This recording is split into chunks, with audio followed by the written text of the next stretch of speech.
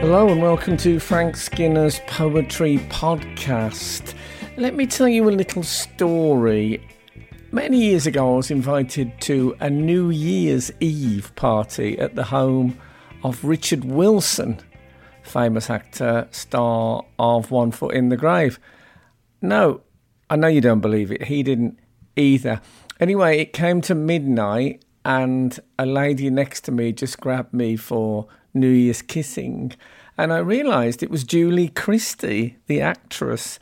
And then another actor, Alan Bates, came over and did a very strange wink at my girlfriend of the time from about 18 inches away.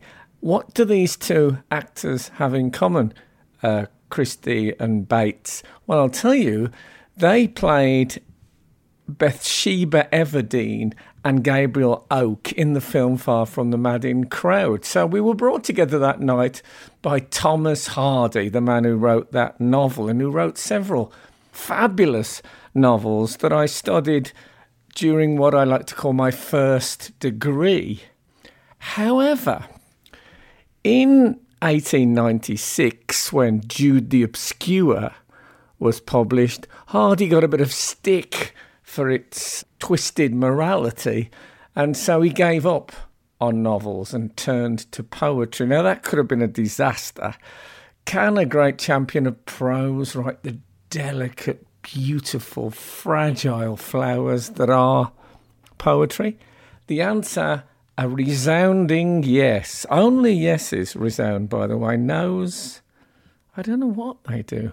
Anyway, so he wrote poetry, and his first collection came out in 1898, and in the end he published about 900 poems. I know, but you know what?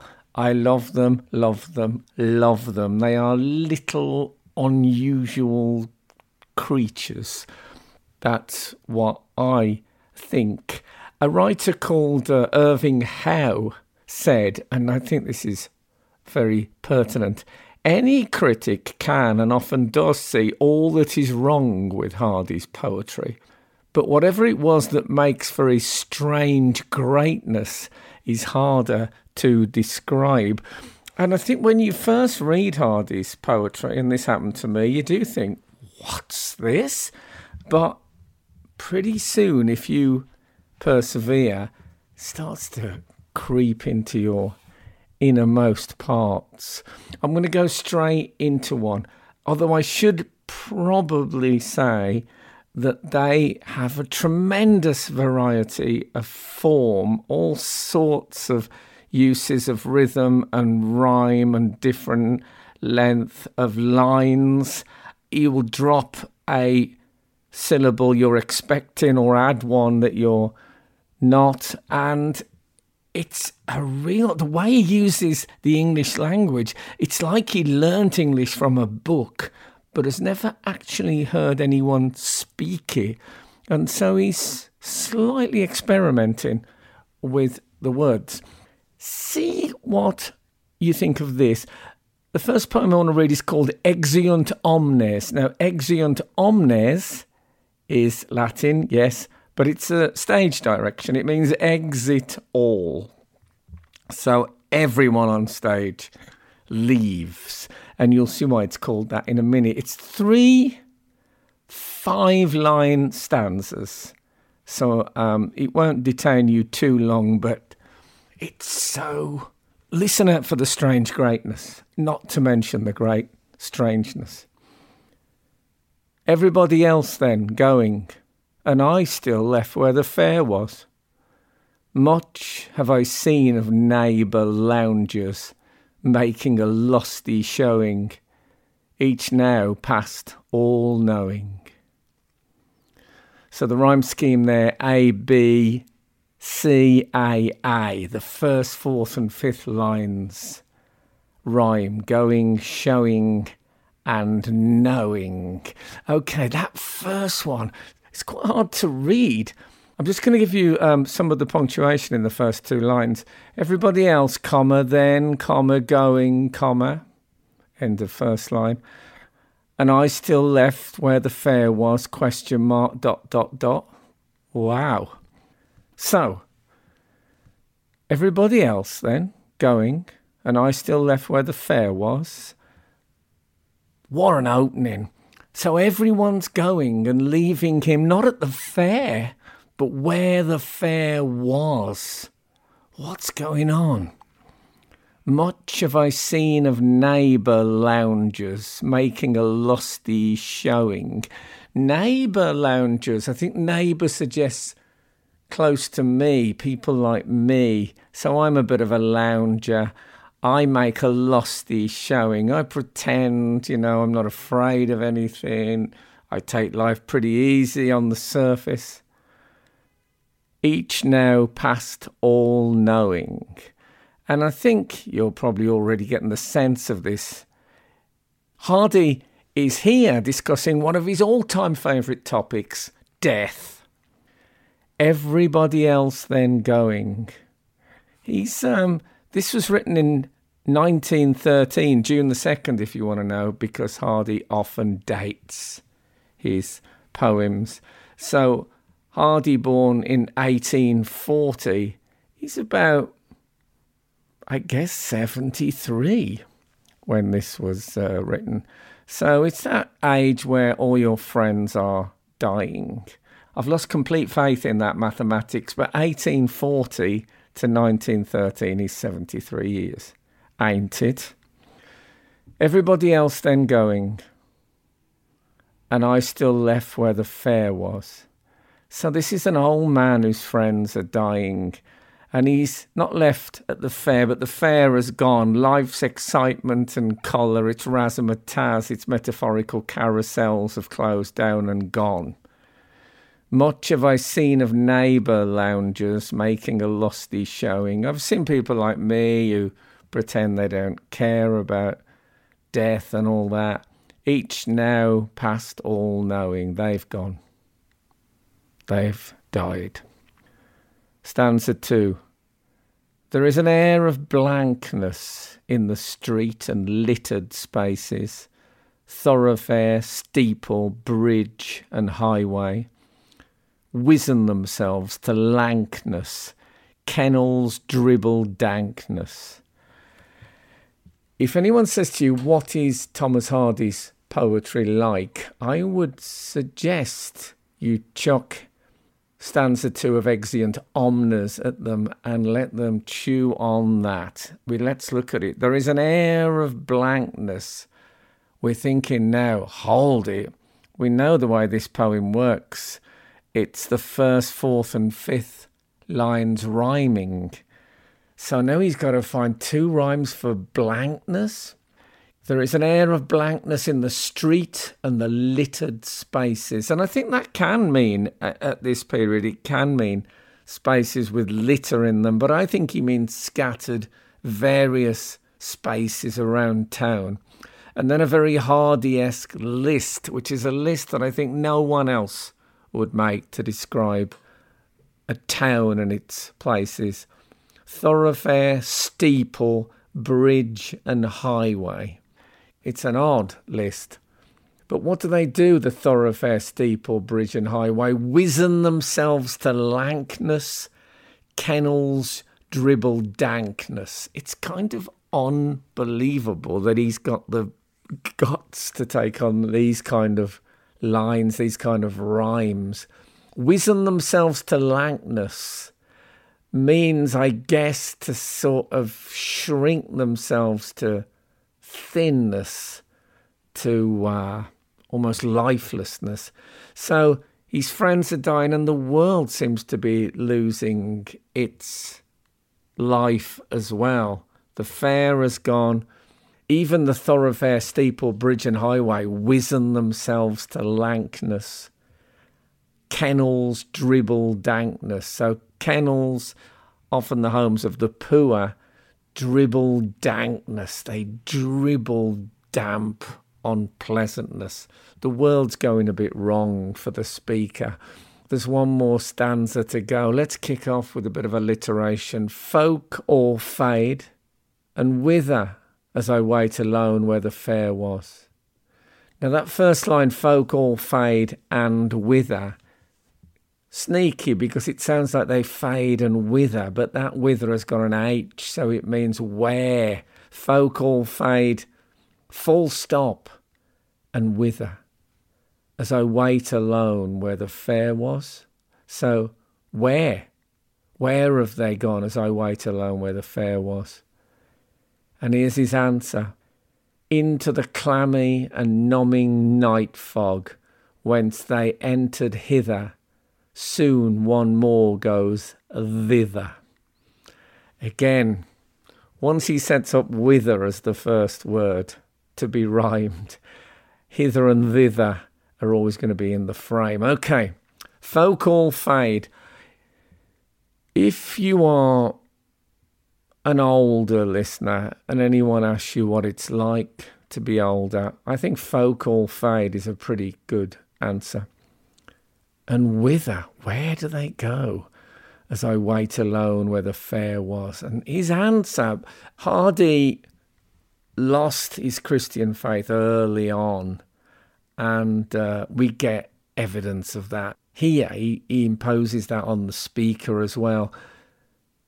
Into the clammy and numbing night fog, whence they entered hither. So that's where they came from. They've gone back into the numbing night fog. And again, great phrase. Soon one more goes thither. So soon I'll be joining them in the numbing night fog. The numbing night fog, I have to say, really reminds me of a thing in the Venerable Bede in his writing. And he talks about King Edwin, bear with me, don't switch off.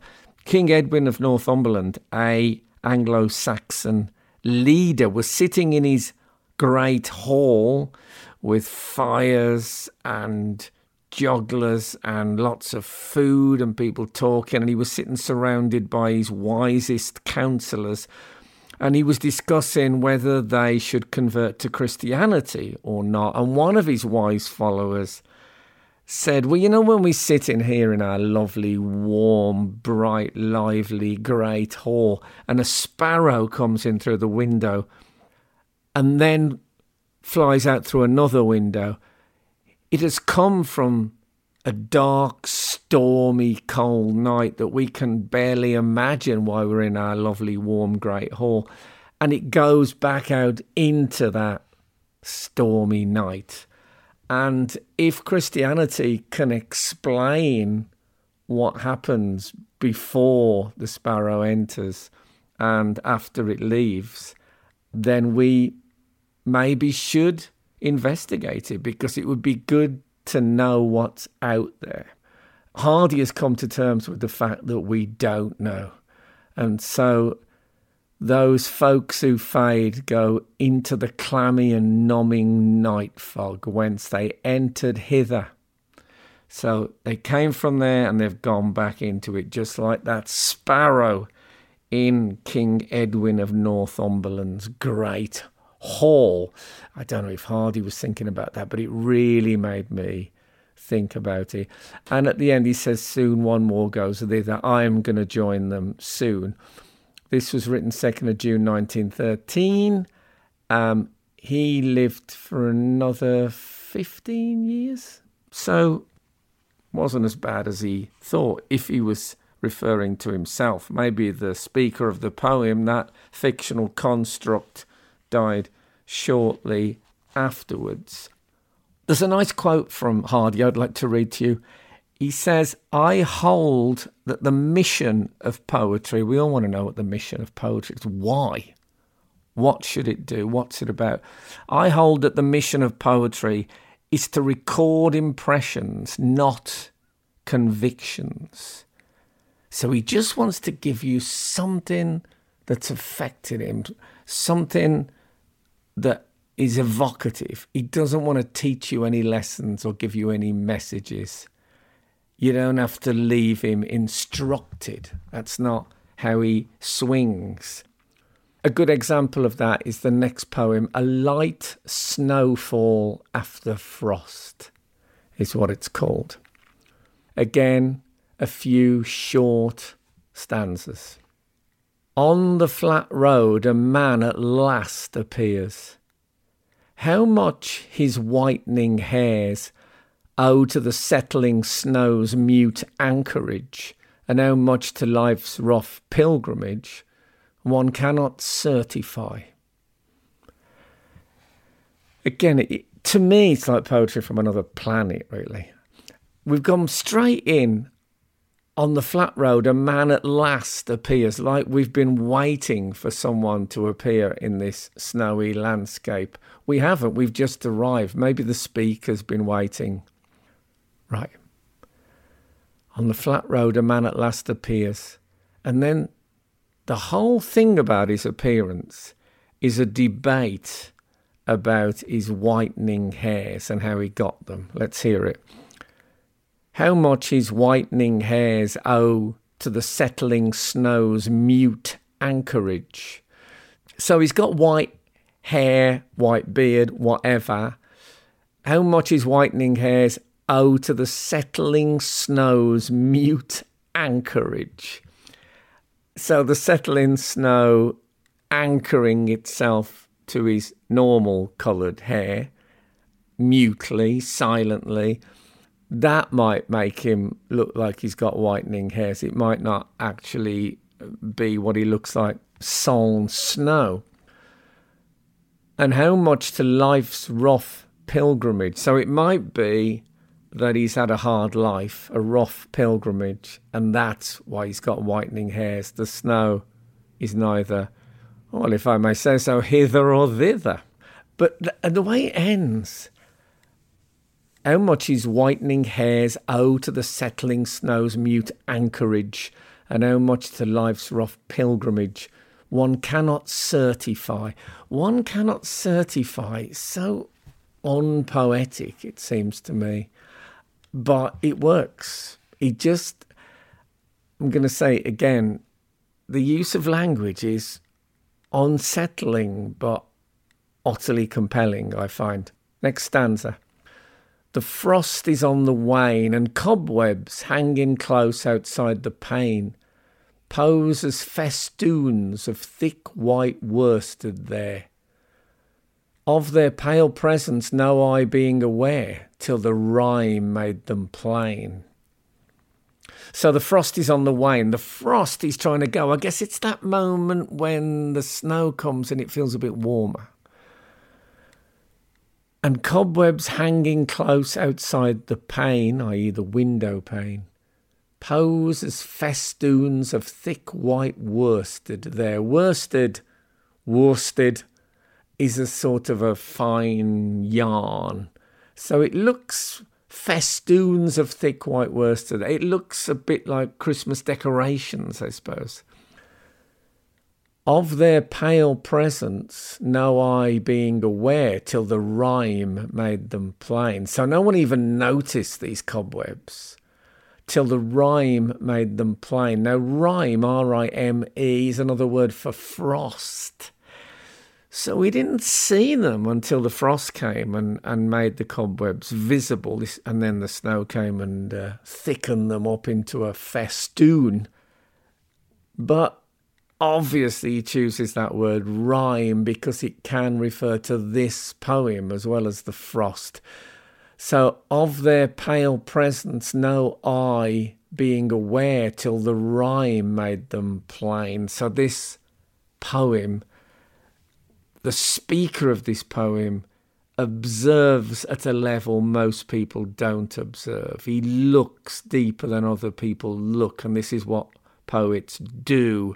Of course, you know that thing when you go to an art gallery and after 25 minutes you're exhausted and you realise you've just been looking in a big, deep, strong way, not the way you normally look at the world. This is what poets do, and this is what I suppose he's bragging in a way that a lot of people would have not noticed these cobwebs until the poet pointed them out. Okay, next stanza, penultimate stanza, and slight difference now. He's not frightened to change the form mid-poem. A second man comes by. His ruddy beard brings fire to the pallid scene. His coat is faded green, hence seems it that his mien wears something of the dye of the buried home trees that he passes nigh. Okay, so suddenly we've got a bunch of shorter lines in the middle of the stanza. So a second man comes by. We're anticipating a meeting. That surely is going to be the crux of the poem, isn't it? What happens when these two men meet? Anyway, a second man comes by. His ruddy beard brings fire to the pallid scene. So he's got a red beard, and in all this whiteness, he seems to bring fire to the pallid scene, the pale white scene. It's a bit like, you must know the story of two great rival painters, Turner and Constable, had seascapes being exhibited in a big high-profile exhibition. And on the night before an exhibition, it was normal for artists to go in, just make a little few changes if they want to, slight adjustments. And Constable did his minor things and was happy. And then Turner arrived and he put a red dot in the middle of his seascape. A single red dot, that's all he did. And the whole painting changed.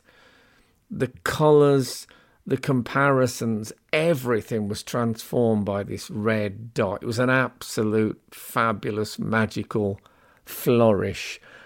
And I think of that when a second man comes by. His ruddy beard brings fire to the pallid scene. Then you get these three short lines. His coat is faded green, hence seems it that his mien wears something of the dye, and then ending on an 11 syllable, of the buried home trees that he passes nigh. So, his coat is faded green, hence seems it that his mien, his appearance, wears something of the dye of the buried home trees. Buried as in B-E-R-R-I-E-D. So they have berries. Of the buried home trees that he passes nigh. Get it? Home trees are like holly. I don't think you'd even distinguish them from holly. And so the red beard and the green coat makes him look like the red berries and the green leaves of the holly. So whereas that first man that appeared became part of the snowy scene, this guy also almost absorbed by the landscape, but this time the flora and fauna, the home trees. He looks a bit like holly. Last stanza. The snow feathers so gently swoop that though but half an hour ago the road was brown and now is starkly white, a watcher would have failed defining quite when it transformed it so. The snow feathers, these feathers falling down that are snow, so gently swoop that though but half an hour ago the road was brown, so everything looked unsnowy, and now is starkly white, so those 30 minutes have transformed the place. A watcher would have failed defining quite when it transformed it so. So very hard to know when the brown road became white. That actual moment seemed to just pass. It seemed to be brown and then it was white. It's a strange observation, isn't it, about the moment of transformation of the road to a snowy road. And the poem ends on that. There's no apparent conclusion. You feel you've been left hanging. But I think Hardy's again talking about aging like he was in the last poem, Exeunt Omnes.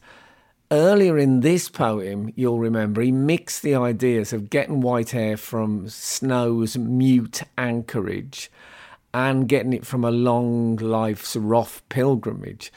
And then the ruddy bearded man arrived. But when does a person's hair go from ruddy to white? When do we pass from youth to old age?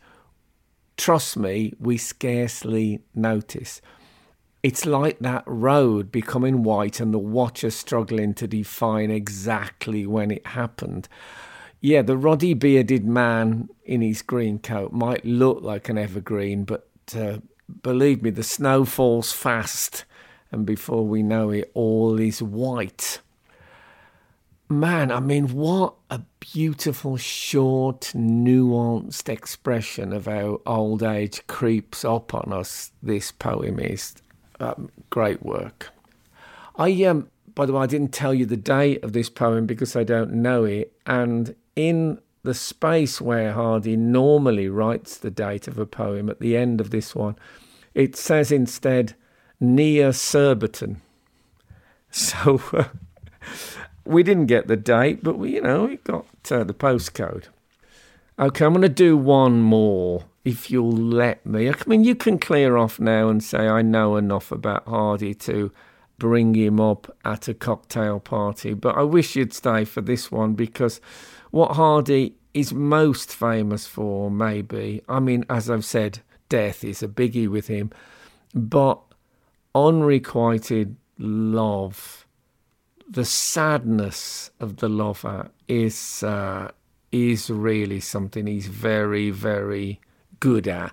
And so I want to end with a poem I really like called A Countenance. Not accountants, that would be a less exciting topic. A countenance, so a face. And Hardy claimed that he could bury an emotion in heart or brain for 40 years. Just put it out of the way. And then he said he could exhume it at the end of that time as fresh as when interred, INTERRED, in case there's any confusion. So he dug it up as fresh as when he buried it 40 years ago, that emotion. He could feel it, and I guess he used that to fuel poems such as A Countenance. It's a bit like the non-putrefaction of saints you may have heard of in the Roman catacombs, buried away and then up as fresh as a daisy. Here's A Countenance, 3 stanzas, 2 long, 1 short. Just telling you the shape, really, I'm seeing on the page. Okay. Her laugh, can I just warn you that this is one of my favourite opening lines ever. Her laugh was not in the middle of her face quite, as a gay laugh springs. It was plain she was anxious about some things I could not trace quite.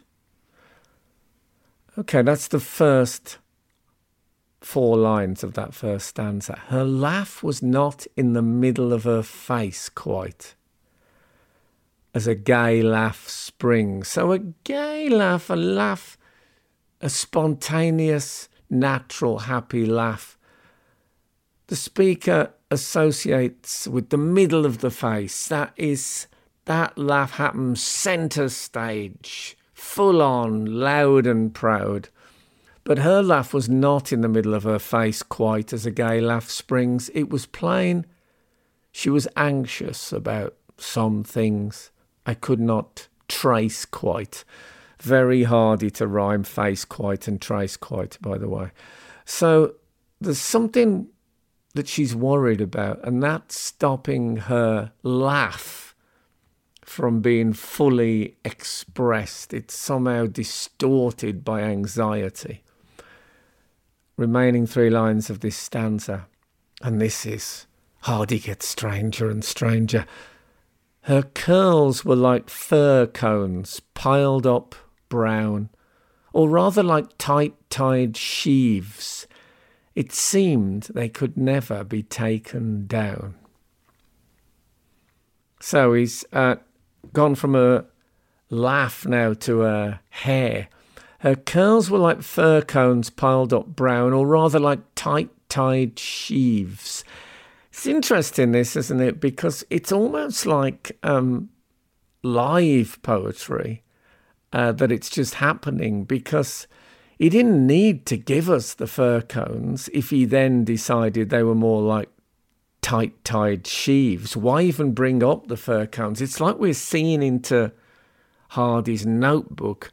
And I think what he's creating here, the feeling, is that the speaker is remembering now, and he wants to get it right. Her curls were like fir cones piled up brown, or rather like tight-tied sheaves. He's a bit like Google Earth. He's closing in on her, and he wants to get it right. He wants to say exactly what her hair was like.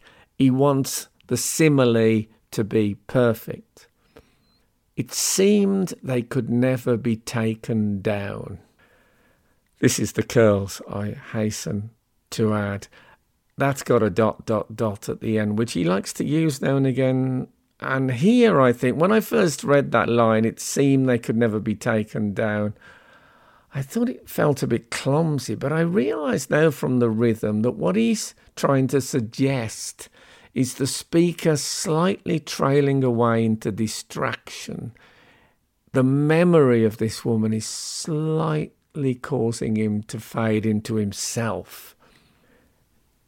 Her curls were like fir cones piled up brown, or rather like tight-tied sheaves. It seemed they could never be taken down ... And I think he's thinking back to her, and I think there's a sense of yearning there, of how she perhaps remained unattainable. It seemed they could never be taken down. If you want to put it in the modern parlance, she never let her hair down with the speaker. It gets stranger. Next stanza. And her lips were too full, some might say. I did not think so. Anyway, the shadow her lower one would cast was green in hue whenever she passed bright sun on midsummer leaves. What? So this is other people's opinion. And her lips were too full, some might say. I did not think so anyway. And that line has a full stop after so. So the feeling of it is, and her lips were too full, some might say. I did not think so. And then he's slightly drifting away. Anyway, and now he comes in with the details. The shadow, her lower one, so her lower lip, the shadow her lower one would cast was green in hue whenever she passed bright sun on midsummer leaves. So such is his recollection of this woman, and such, we can't help but think, such was the close study of her face when he was in her presence, that he could tell us that the shadow of her lower lip, when she passed midsummer leaves that were being illuminated by bright sun, the shadow under her lip would be green because of the reflection of those sunlit leaves. You know when somebody holds a buttercup under your chin and you get that yellow glow and they say you like butter? But to notice, I have to say it again, anyway, the shadow her lower one would cast was green in hue whenever she passed bright sun on midsummer leaves. And whenever she passed, it's a brief flashing moment, this green shade, this hue of her lower lip shadow. But he noticed it. And I think what's happening here, he's talking about, her laugh wasn't quite right, and I never saw her with her hair down.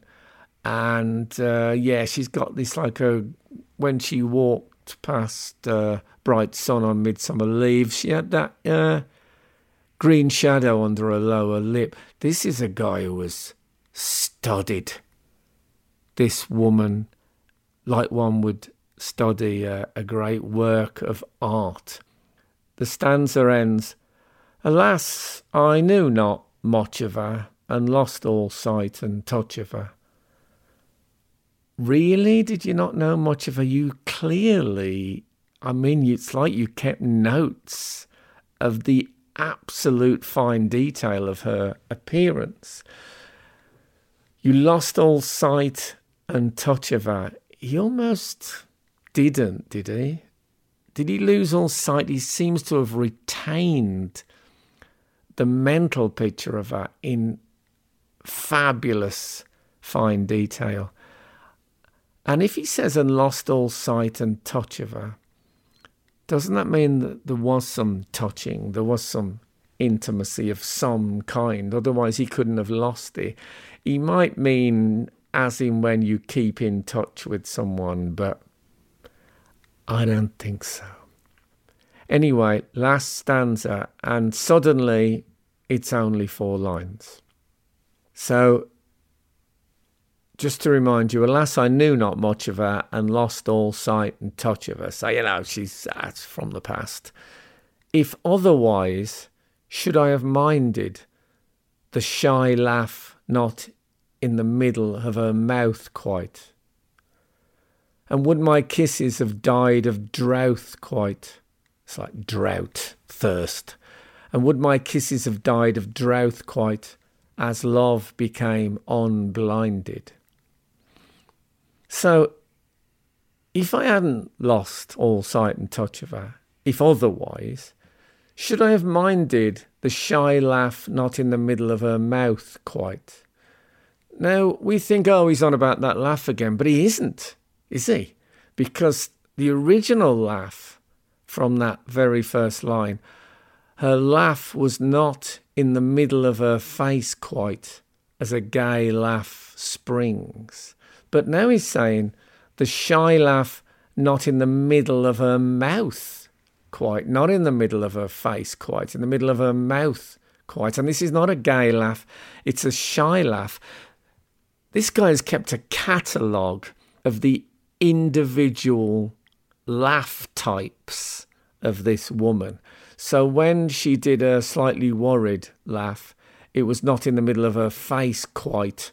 When she did a shy laugh, it was not in the middle of her mouth quite. It was slightly to the side of her mouth. When people laugh with a slight twist, she was shy, she was coy.